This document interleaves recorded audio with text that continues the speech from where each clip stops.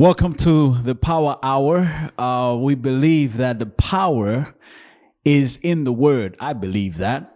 And I believe that if it's not in the Word, it doesn't need to be heard. And so I want to welcome you, and I'm happy that you're right here with us. You could have been in many other places, different kind of worships, but you're right here. We appreciate you. And I believe that God is going to give you a blessing. God is going to bless you because every time God's word is heard, there is a blessing. So we're in this series called End Game.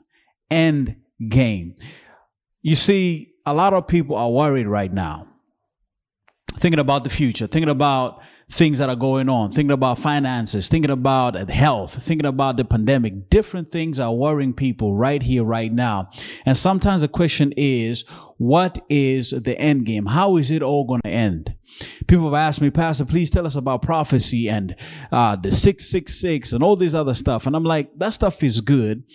But I think what is important for us to uncover is what is God's end game for your life. And so I've been trying to help you to understand that God has an end game for you. You are not an afterthought. God planned your life and God is going to help you out. So in the first sermon, we understood that from the cradle to the grave, we are carried. Last week, I helped you understand that when God declares something, He directs it into existence. And what I want to do today is to continue the series, but I want now to challenge you now to respond to what God is trying to do for your life. And so I want to pick up our reading text from not John. I'll preach from John at another time, but Job chapter 19 verses 20 to 27. That is our scripture text for today. And I believe that it's always in the word where we find power. So I want to begin reading in verse number 20. And I'm reading from the New King James Version. The Bible says Job is speaking right here. And by the way, just to give you context, he is responding to his friend's assessment of his situation. His friends have made an assessment about him and he is replying back to them. That is what is going on in this particular passage. My bone clings to my skin and to my flesh. I have escaped by the skin of my teeth. And sometimes it is like that, by the skin of your teeth. Barely surviving. Verse 21 says, have pity on me. Have pity on me, he says again, oh my friends. Sometimes we need sympathy, empathy. For the hand of God has struck me. Why do you persecute me as God does, and are not satisfied with my flesh? Oh, that my words were written. Oh, that they were inscribed in a book, that they were engraved on a rock with an iron pen and lead forever. I love this part. For I know that my Redeemer lives. I hope you know that too. And he shall stand at last on the earth. Allow me just read this verse one more time because it's so beautiful. For I know, I am convinced. There's one thing I'm certain about. One thing I'm convinced about is that my Redeemer lives. That is the title for today's sermon, Convinced. And he shall stand at last on the earth. And after my skin is destroyed, this I know, I'm convinced of this, that in my flesh, in my physical body, I shall see God. I almost want to start preaching right now.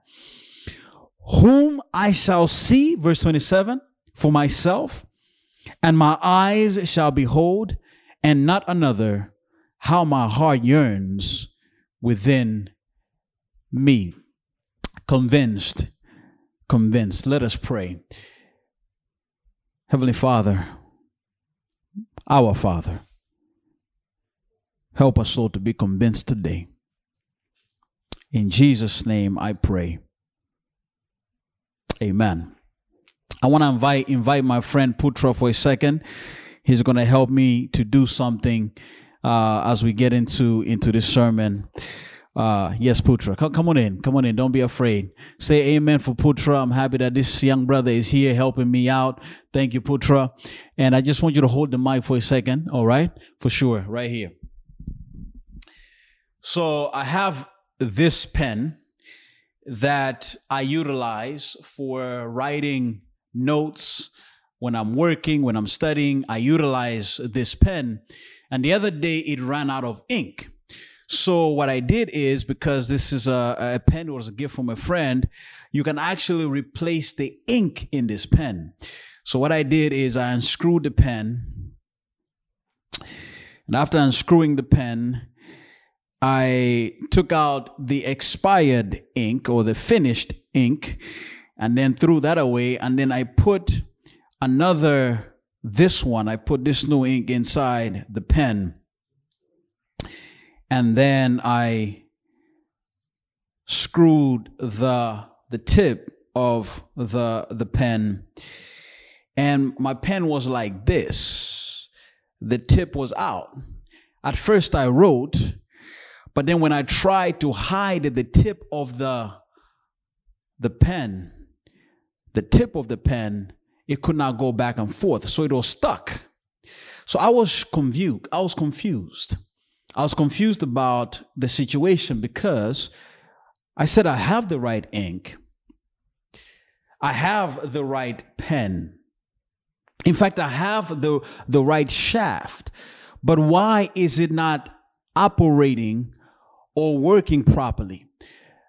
Sometimes in life, you do the right things. You have the right job.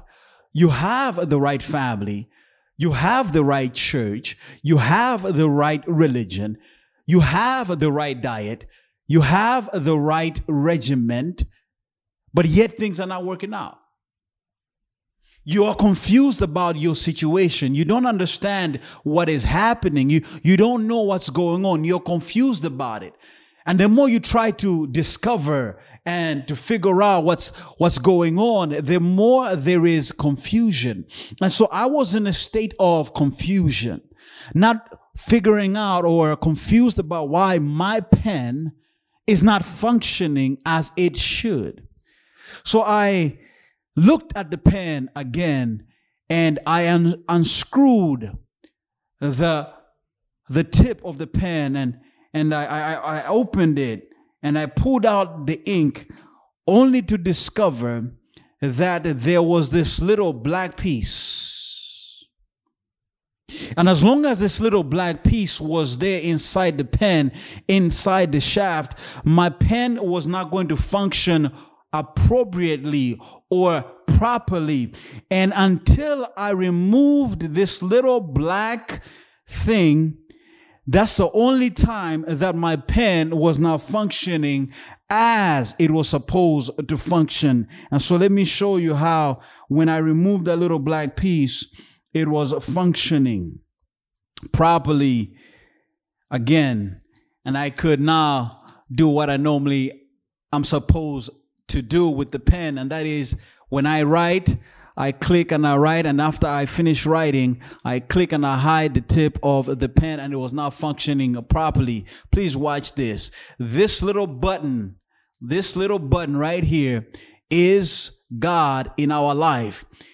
And as long as we have that little black piece in our life, as long as there is that confusion, as long as we don't understand about how God is supposed to operate in our lives, no matter how many right things we have, cannot function properly, because God cannot have control in our lives. And so I'm here to propose to you that there are some confusions in our life. That little black piece is like confusion that I believe needs to go. And the only way that it will go is when you are convinced about certain things about God in your life. Putra, you can go sit down, my brother. I appreciate it. And so we have Job in this particular passage. He is confused. He doesn't understand what is going on with his life. Now, according to some reading that I was doing, confusion is described as a symptom that makes you feel as if you cannot think clearly. That is, you cannot process information as you're supposed to process information. You don't know what to do. And if confusion persists, it becomes what people call delirium. You are in this state of not knowing what to do. And if that delirium persists, it transforms into dementia. And that is a problem. That is a mental problem. Now, many things can cause confusion in our lives. Sometimes the causes of confusion can be physical. For example, things like trauma, depression, dehydration, and infection, they can cause confusion. Sometimes, though, confusion comes outside of us. And sometimes confusion is coming because of the situation around us. And particularly sometimes it is the people around us that bring us confusion. Some people around us will fan the flame of confusion. And that is what is happening to Job's particular situation. Is that his friends are fanning confusion in his life. Because they have assessed that Job's pain is because of his sin. They have assessed that the reason Job is in trouble is because he is in trouble with God. They are saying to Job, and listen to this particular text. This is one of Job's friends speaking to him about his own situation. This is what they say to Job. Job, stop and think about this. Do the innocent die? They are saying to Job, if you were innocent, if you were not guilty, you would not die. In fact, any person that dies is not innocent before God. They are sinful before God. Now you and me know better, because we know that good and bad happen. We know that bad happens to good people. You and me know that young brother got in his car. He was going to school and he was trying to better himself. He was trying to set himself up in his future. But some drunk driver was driving crazy on the road, hit him, and he died on the spot. Nothing that young boy did should have caused him to die that way. But that's how it is sometimes, that you have done nothing wrong, but yet everything goes wrong. And here Job, his friends are telling him, Job, you are in pain because of your sin. You are in trouble because of your sin. You are in difficulty because of your sin. You are in adversity because of your sin. Things are not right because of your sin. There are clouds in your life because of your sin. What a bad thing to say to somebody. Can you imagine somebody coming to you? You are sick and you are just in need of somebody to give you a word of encouragement, and they tell you, you are so bad, you are so sinful, that is why you have cancer.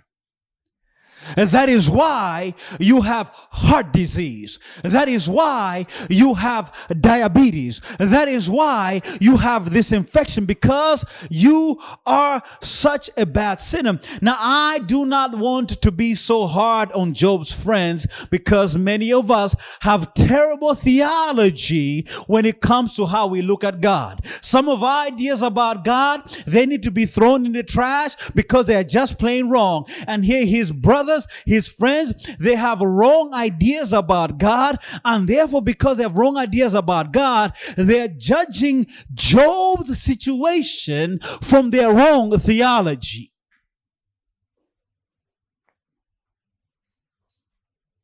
Your pain is the cause of your sin.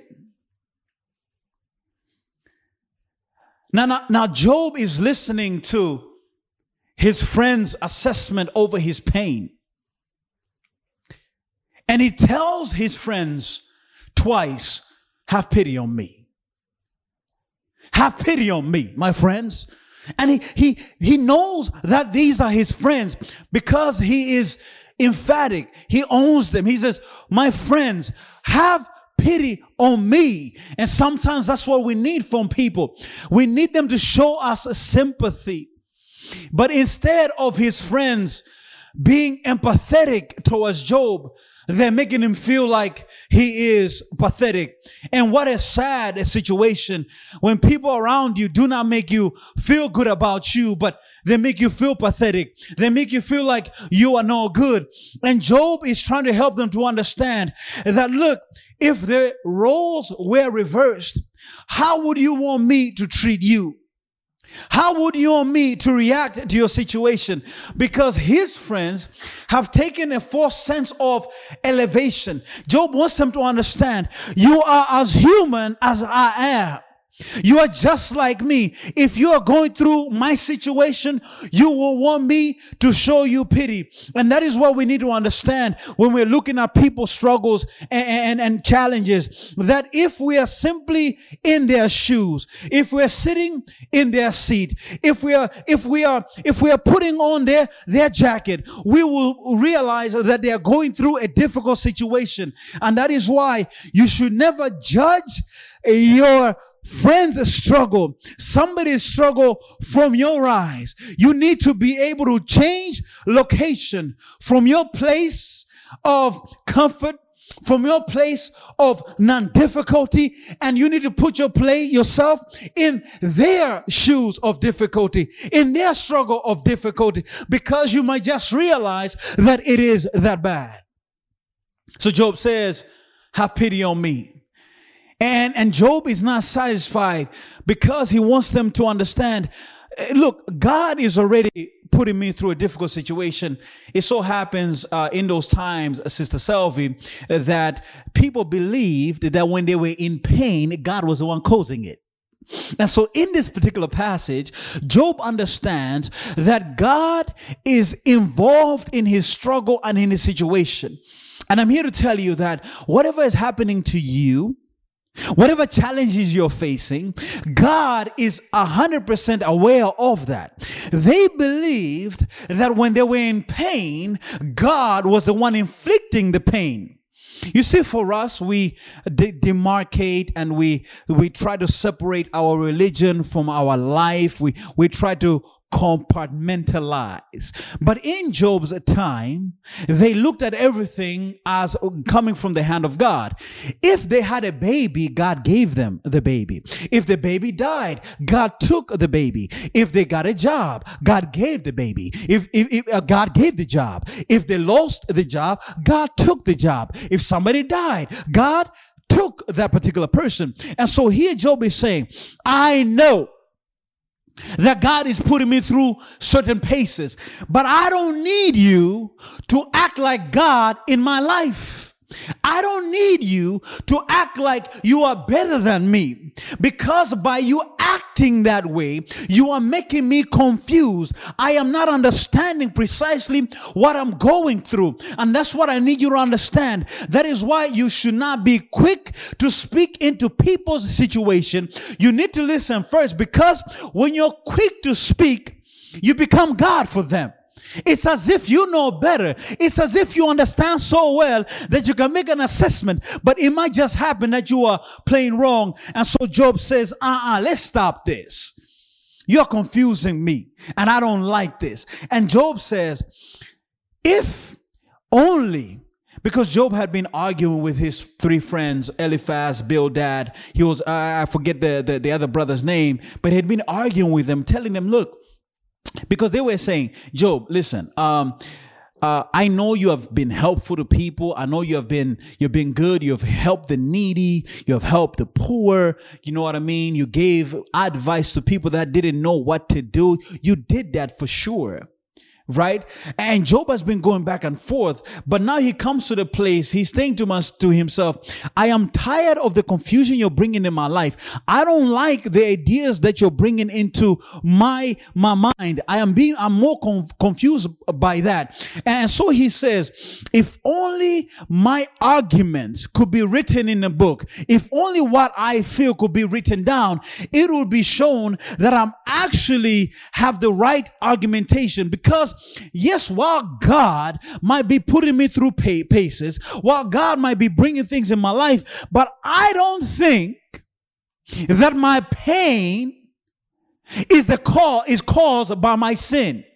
I don't think that I am that bad that God is making me go through this situation. And I need you to hear this carefully. And I want to help somebody right here. When you're going through a bad situation, it does not mean that you are such a bad sinner. It does not mean God is repaying you for the sin that you did last year. It does not mean that God has stuff over you. It simply means that there's something else that you need to understand. And so Job is saying, wait a minute, I got to stand up for myself. I got to let my brothers know that it is not like that. And so Job declares himself. He declares his conviction. He moves from confusion to conviction. He says it like this, Elder Ray, for I know that my Redeemer lives. For I know that my Redeemer lives. I am convinced that my Redeemer lives. Now I find this fabulous because from a place of confusion, Job says, nah. I'm going to go to the place of conviction. My friends have been shaking me up, and they have almost made me forget what I have been convinced about all along. This is beautiful. He says, I know. There is no doubt in my mind, 100% certainty that God exists, that my Redeemer lives. Job puts it like this, and I want to throw it to you like this. You must be convinced of who God is when you're confused about what's going on. Little Ray, you should have given an amen for that one. You must be convinced of who God is when you're confused about what's going on. Job is saying, I don't understand your theology. I don't understand what is going on. But one thing I'm convinced about is God exists. I'm convinced about that, though I'm confused about what's going on. Brother and sister, I'm here to declare to you that when you do not know what's happening, when you do not understand it, you must not be swayed by that which you don't understand. You must stick to that which you're convinced about. And so Job is saying, because of the experience I've had with God, because of how I know him, I will not allow this moment of darkness to take away my light. I will not allow the clouds to take away the sunshine. I won't allow the fact that bills are so tight to make me doubt God's ability to provide. I won't doubt God's ability to heal me just because I'm sick. I won't doubt that God is going to take care of my family just because I'm away from them. I will not doubt God's ability in my moment of confusion. I will stick to God. I will follow him. I will allow him to direct me forward, because there is one thing I know, that he has been with me all along, and he is not going to let me go right here, right now. So Job says, I'm convinced that my Redeemer lives. I don't know why I'm going through pain. I don't understand it. And you may not understand it.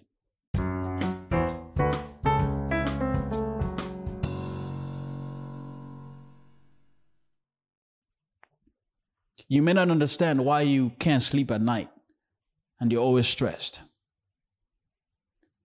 You may not understand why she or he cheated. You may not understand why he or she walked out on you. You may not understand why the pandemic has been so hard on you. You may be confused. You may not understand why your prayers are not being answered. But do not trade in what you're confused about for what you're convinced of. Do not trade in certainty for uncertainty, but rather allow your certainty to be your direction in your season of uncertainty. So you need to be convinced of the fact that there is the Redeemer. You see, when you are struggling with bills and you know that a check is coming at the end of the month, the check is the Redeemer. When you are thirsty and you want to get something to drink and you see a Family Mart and you go to a Family Mart and drink aqua or whatever else you like to drink, that Family Mart is your Redeemer. When you are being beaten by the sun and almost being cooked, turning dark like me, but you want shade and you see a tree, you must know that that tree is your Redeemer. You see, a Redeemer is someone or something which provides a solution for the struggle. That's getting good right there. So Job would not turn his attention to his friends. He would not turn his attention to the people bringing him struggle. But Job decided to invade heaven from an earthly perspective.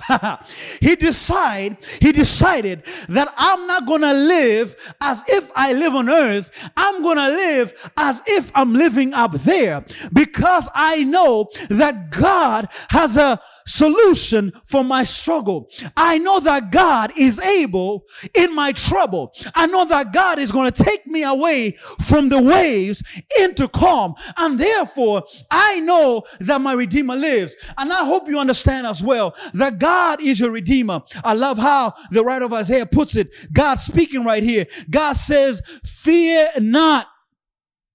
Fear not, you men of Israel. I will help you, says the Lord, your Redeemer, the Holy One of Israel. I'm here to declare to you that God is your Redeemer. He is your helper. And when you do not understand it, when you're confused, what you need to do is to invade heaven from earth. You need to turn your eyes up and say, God, I don't know, but one thing I do know is that you live. Because the truth of the matter is this: some of us, we are living half lives. Sometimes we are half happy, and sometimes we are half sad. Sometimes we're half joyful, and sometimes we're half depressed. We are in between half lives. One time we are high, one time we are low. You know why? Because we are often grounded by fear. Because we're often grounded by confusion and dismay. Because we are overtaken by anxiety. We are lost in our situation. We don't look to God, and therefore we are often lost. But I'm here to tell you, break out from your cycle of fear and anxiety. Stop living a half life and start living a full life. That is, God, I will not fear because you are my Redeemer. You are the solver of my problems. I will not trust what man will say. I will not trust my business plan. I will not trust my bank account. I will not trust what I eat. I will trust you. I will go with you. I will follow you. And wherever I go with you, I will be all right. I will not fear. Let's stop being afraid. Let's not be fearful. The pandemic is real, but you cannot allow it to dominate your life. Yes, you are not healthy, but you cannot allow that to dominate your life. You must figure out that you do not live because of what you can do. You do not live because of your capability. You live because what God is able to do for you. In him, one writer says, is a life original and underived. God truly is your Redeemer. And what we need to do this morning is to embrace him. And we need to be convinced of that fact if we are to be okay in this season of difficulty. The word, when Job says, my Redeemer, Putra, It's very emphatic in the original language. Job says, my Goali, my Redeemer, the one who protects me, the one who takes care of me. In fact, this Redeemer was understood to be somebody who was fighting and fending for the family. If somebody hurt the family, this Goali would be the person to step in for them. If somebody was killed by accident, it would be this Goali to step in for them. If somebody died and they needed their property to be taken care of, to ensure that the property was given to the family, this Goali will stand in for them. And so this Goali was a defender, was a protector, and was a helper. And so Job is saying, God is my protector. God is my defender. God is my helper. And I don't know if you know that this morning, that God is the one protecting you when you go out. God is the one keeping you safe from the pandemic. It's not your mask. It's not how many times you sanitize yourself. It is God who's protecting you as you travel from home to your workplace. It is God who's keeping your family safe at night. Sometimes I forget to lock my own door, but I know because I have a Redeemer, I know I have a protector, I'm safe. It is God who helps you when you don't know what to do. It is God who is there for you. And so Job is saying, He is the one I can trust, I can lean on. I wish I had a witness to tell God, praise your name for the fact that you are truly our Redeemer. You're truly our protector. And one of the great famous protectors and Goalis in the Bible is Boaz. You know his story. This brother who is rich, but he's old. A young sister from Moab called Ruth comes in. Her husband is dead, but she comes to the land, Bethlehem, a house of bread. She comes in there. She's supporting Naomi. Your God is my God, that type of thing, committed. And she does not have a family. She doesn't have an identity. And she's just in no man's land. Boaz didn't have to do this. He didn't have to marry her. He didn't have to accept a foreigner, but Boaz accepted her. He stood in for her and he embraced her. He said, you are mine. Though you come from a different place, I accept you. I embrace you. And this Goali had to be a close relative. And you know how it is sometimes. Some of our own relatives, we don't even want them to come to our weddings. Some of our relatives are just relatives in name and in blood only. But we don't consider them really, really family because some of them are difficult. Some of them are hard to us. We can't even have a conversation without arguing. But I'm glad that we have a Goali. We have a close representative. His name is Jesus. And I love how the writer of Hebrews puts it. He says it like this. For as much then as the children are partakers of flesh and blood, he also himself likewise took part of the same. Jesus Christ was not forced to be a part of your family. He was not forced. He chose. He became you and I's relative. He took on our body. He took on our situation because he wants you and me to understand that he understands you and I. You and I don't have to tiptoe around Jesus. We don't have to feel ashamed when we've committed a sin. We don't have to feel like he's going to let us go or abandon us. I remember back in college, Elder Ray, when not in college, but in high school, when my father would come and pick me up in a little red Festiva, I would ask my dad to go around the back because I didn't want him. I didn't want my friends to see me in that car because it was not cool enough. And sometimes it is like that our own family members, we're ashamed of them. We don't want to claim them. But I'm glad this morning that Jesus can claim you and I. I'm glad that Jesus doesn't look at what you have done, but he looks at what you can be. I'm glad that Jesus does not bring up a history book or the points of the mistakes that you have made and bring them and throw them into your face. He says, you are mine and I embrace you. I accept you. And this morning, I don't know if Job was thinking about Jesus because we don't know right here, but I believe that Job gives us a perspective that we need to know that when we are going through struggle, when we don't understand, we need to know that God is there for us. He's going to protect us. And you and I need to be convinced this morning that Jesus Christ loves you and me so much that in your struggle, in your situation, he is going to be there right there for you because he understands your particular situation. So Job was convinced of the Redeemer. But Job wasn't just convinced of the Redeemer. Job was convinced of the reality of the Redeemer. It's one thing to know that there is a Redeemer, but it's another thing to know that the Redeemer actually exists. Notice what Job says, "For I know that my Redeemer lives." That is, he is real. That is, he exists. Can you honestly say that you know that God exists? Trust me, I have never seen God a day in my life. I've never heard a voice from heaven speak to me audibly and tell me that God, "Hey, Henry, I'm God." I've never heard that. I've never had somebody come up to me, "Hi, Henry, I'm Jesus. Nice to meet you." I've never had that happen. Maybe you have had it. Praise the Lord for you. But I've never had that happen. And I believe that Job never had that happen to him. But Job was convinced that his Redeemer was alive. And when he says, "I know," he says for a certainty. But how can you know something exists even though you have never seen it, even though you have never been to a place? Some of you talk to me and you ask me about Africa. You talk to me about how it is. And the more I tell you about it, the more you listen to it, the more you're convinced, oh, actually it exists. So there is power in the ability to hear something. Because in the time of Job, please do not miss this. In the time of Job, they did not have the Bible to read about God. What they had was information that was handed down from one person to the next. And so Job was operating on the basis of what he had heard, not on the basis of what he has seen.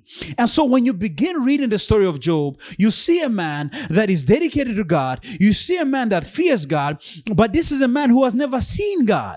But because of what he had heard, he's been convinced of what he had heard. He was worshiping God. And so even though you have never seen God, even though you have never greeted God, but by what you hear about God, you can know that he actually exists. Have you not noticed that there are people who date online, though they have never seen each other, but they believe that each other exists because there is communication going on. There is an exchange of information.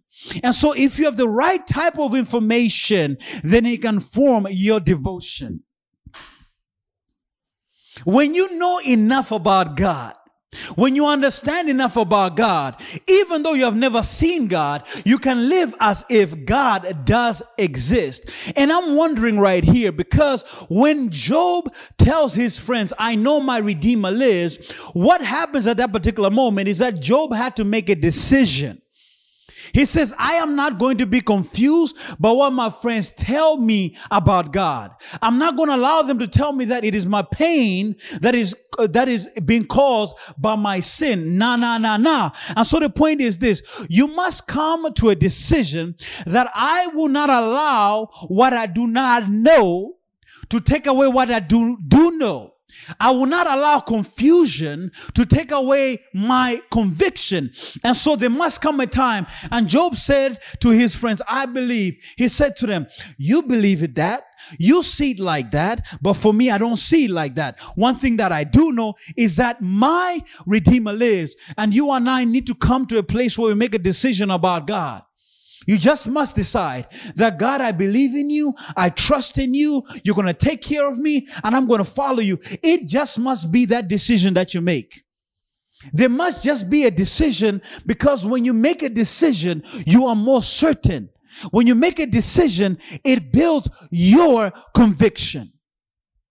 So when you tell yourself, "You know what? Every day when I go out the house, I'm going to pray.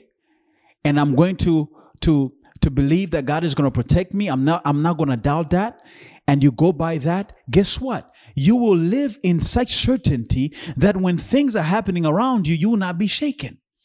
And so because many of us, we are double-minded about God.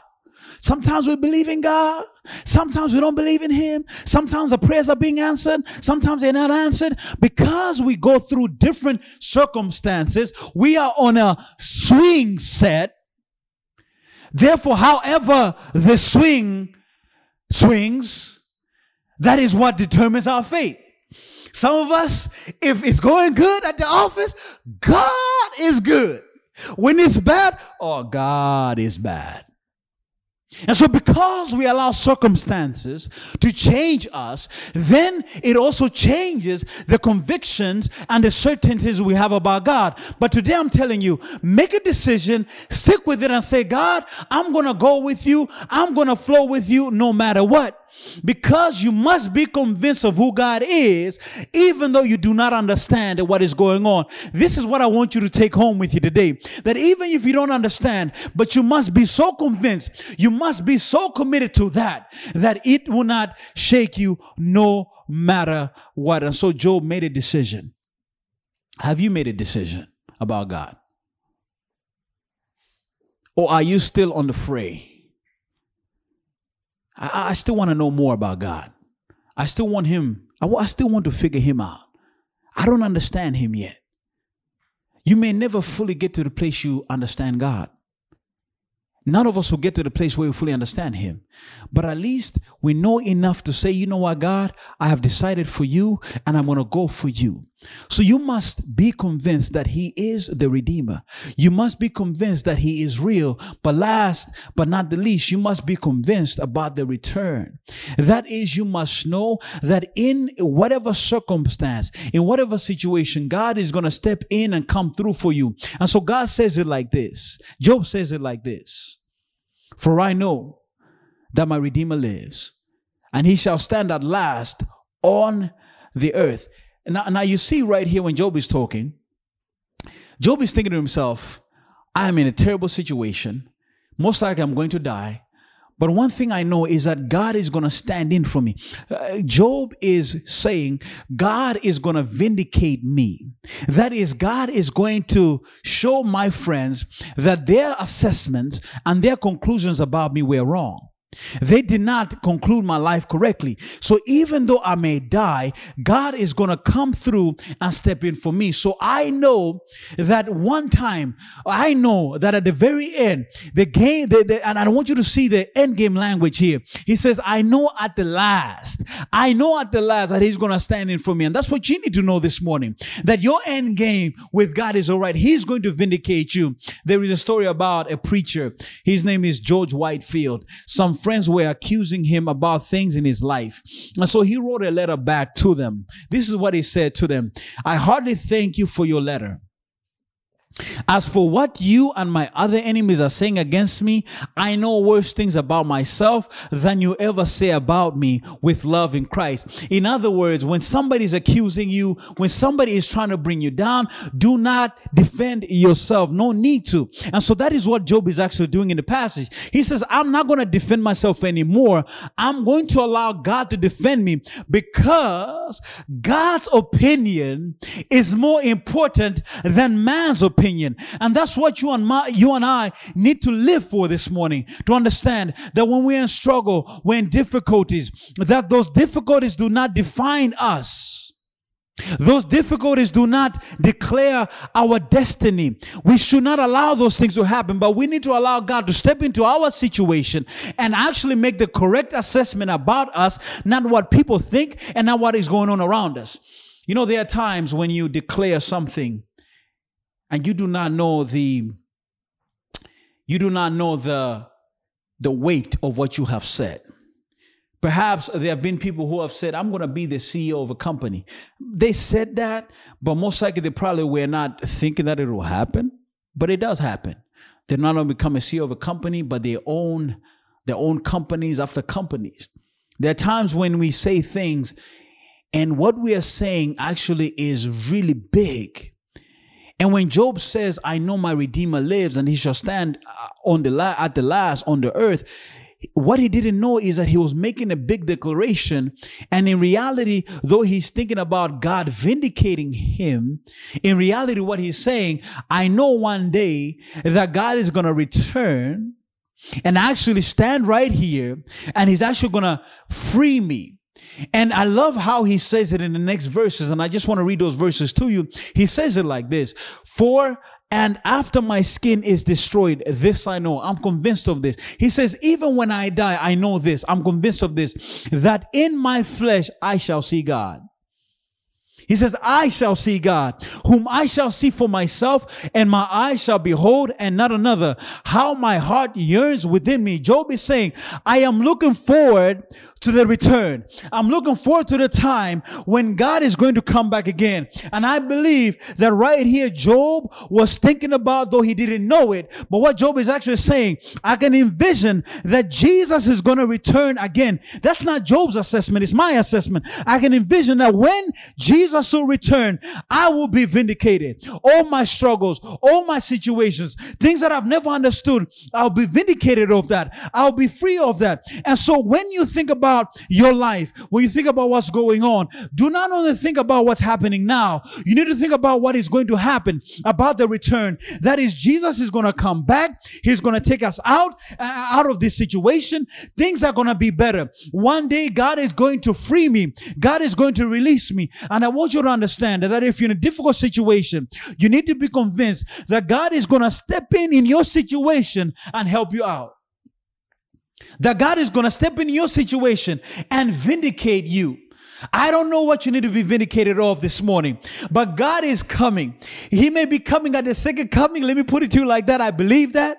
Not maybe, yes, he's coming, but I believe that God does come through in our lives, our certain times, and he just vindicates us. And somebody here needs to know that this morning, that I've been in struggle for a long time. It's been hard for a long time, but I'm here to tell you that God one day is going to come for your situation, and you will say, I have heard of you, but now God, I see you. Because it's often in struggle that we get to see God better. And I believe that Job went through this because God wanted Job to see him better. And that is why you need to hold on to your convictions about God. Because when you hold on to them, God is going to open your eyes to see things a little bit better than what you may have thought. And you begin to say, wow, God, you are really special, really unique. Nicole C. Mullen sings a song, For I Know My Redeemer Lives. And in that song, it's a beautiful song, but I just want to read you the chorus. She puts it like this: who taught the sun where to stand in the morning? And who told the ocean you can only come this far? And who showed the moon where to hide till evening? And whose words alone can catch a falling star? And she answers it in the chorus, well, I know my Redeemer lives. That's conviction. That's believing in who God is, in spite of being confused about what's going on. You must be convinced that God will redeem you. You must be convinced that God is real. And you must be convinced that God will return. You must be convinced of these things, because if you're convinced of these things, guess what? Your end game is not a problem. You have no need to worry about how it's going to end, because you just know God in a certain particular way. Perhaps somebody here this morning needs to be convinced again, needs to say, you know what, Lord, I've been shaky. I haven't been stable with you. I want to make a decision today to say, you know what, Lord, I will follow you. I will do whatever you say. I just want you, God. Perhaps you need that conviction. You need that stability again. Things have shaken you up so much and you have lost faith. Today can be that day you say, well, you know what, Lord? Yeah, I want to be convinced again. Perhaps you are like, Lord, I have never been convinced. I've never really known you. I've never really understood you. And I want to study more about you. I want to get deeper with you. I want to get into Bible study and involved. I want to know who Jesus is. Today can be an opportunity where you start. Here at JCC and Facts Live Ministry, we believe in teaching people about God, and we believe in teaching people about Jesus Christ. And today you can actually sign up. You can study with me. We have people that can help you out, and you can get to know God better. So today can be a day, you know what, Lord, I want to be convinced. Because the truth of the matter is this: you need to know who God is. You need to be convinced about who God is. even though you're confused about what's going on. Every head is bowed and every side of eyes is closed as we pray. Heavenly Father, thank you that when we are confused, we can still trust you and be convicted. And Father, we look at Job, a man who says, I know my Redeemer lives. Father, we want to be able to say the same thing, that our Redeemer lives. And I want to ask you, Heavenly Father, in a special way, that you would speak to our situation and our circumstance. There's a lot of confusion going on sometimes. We don't always get it. We don't always understand it. But Father, we are convinced that you love us and you're going to take care of us. Please, Lord, help us out and lead us forward. We want to be the best that we can be. And I want to pray for brother and sister right now who is in serious confusion, that you clear up for them and bring in conviction. Thank you, Heavenly Father, for your kindness. Thank you, Heavenly Father, for your love. I humbly pray and ask all of this in the wonderful and awesome name of Jesus Christ. Amen. God bless you. See you next week.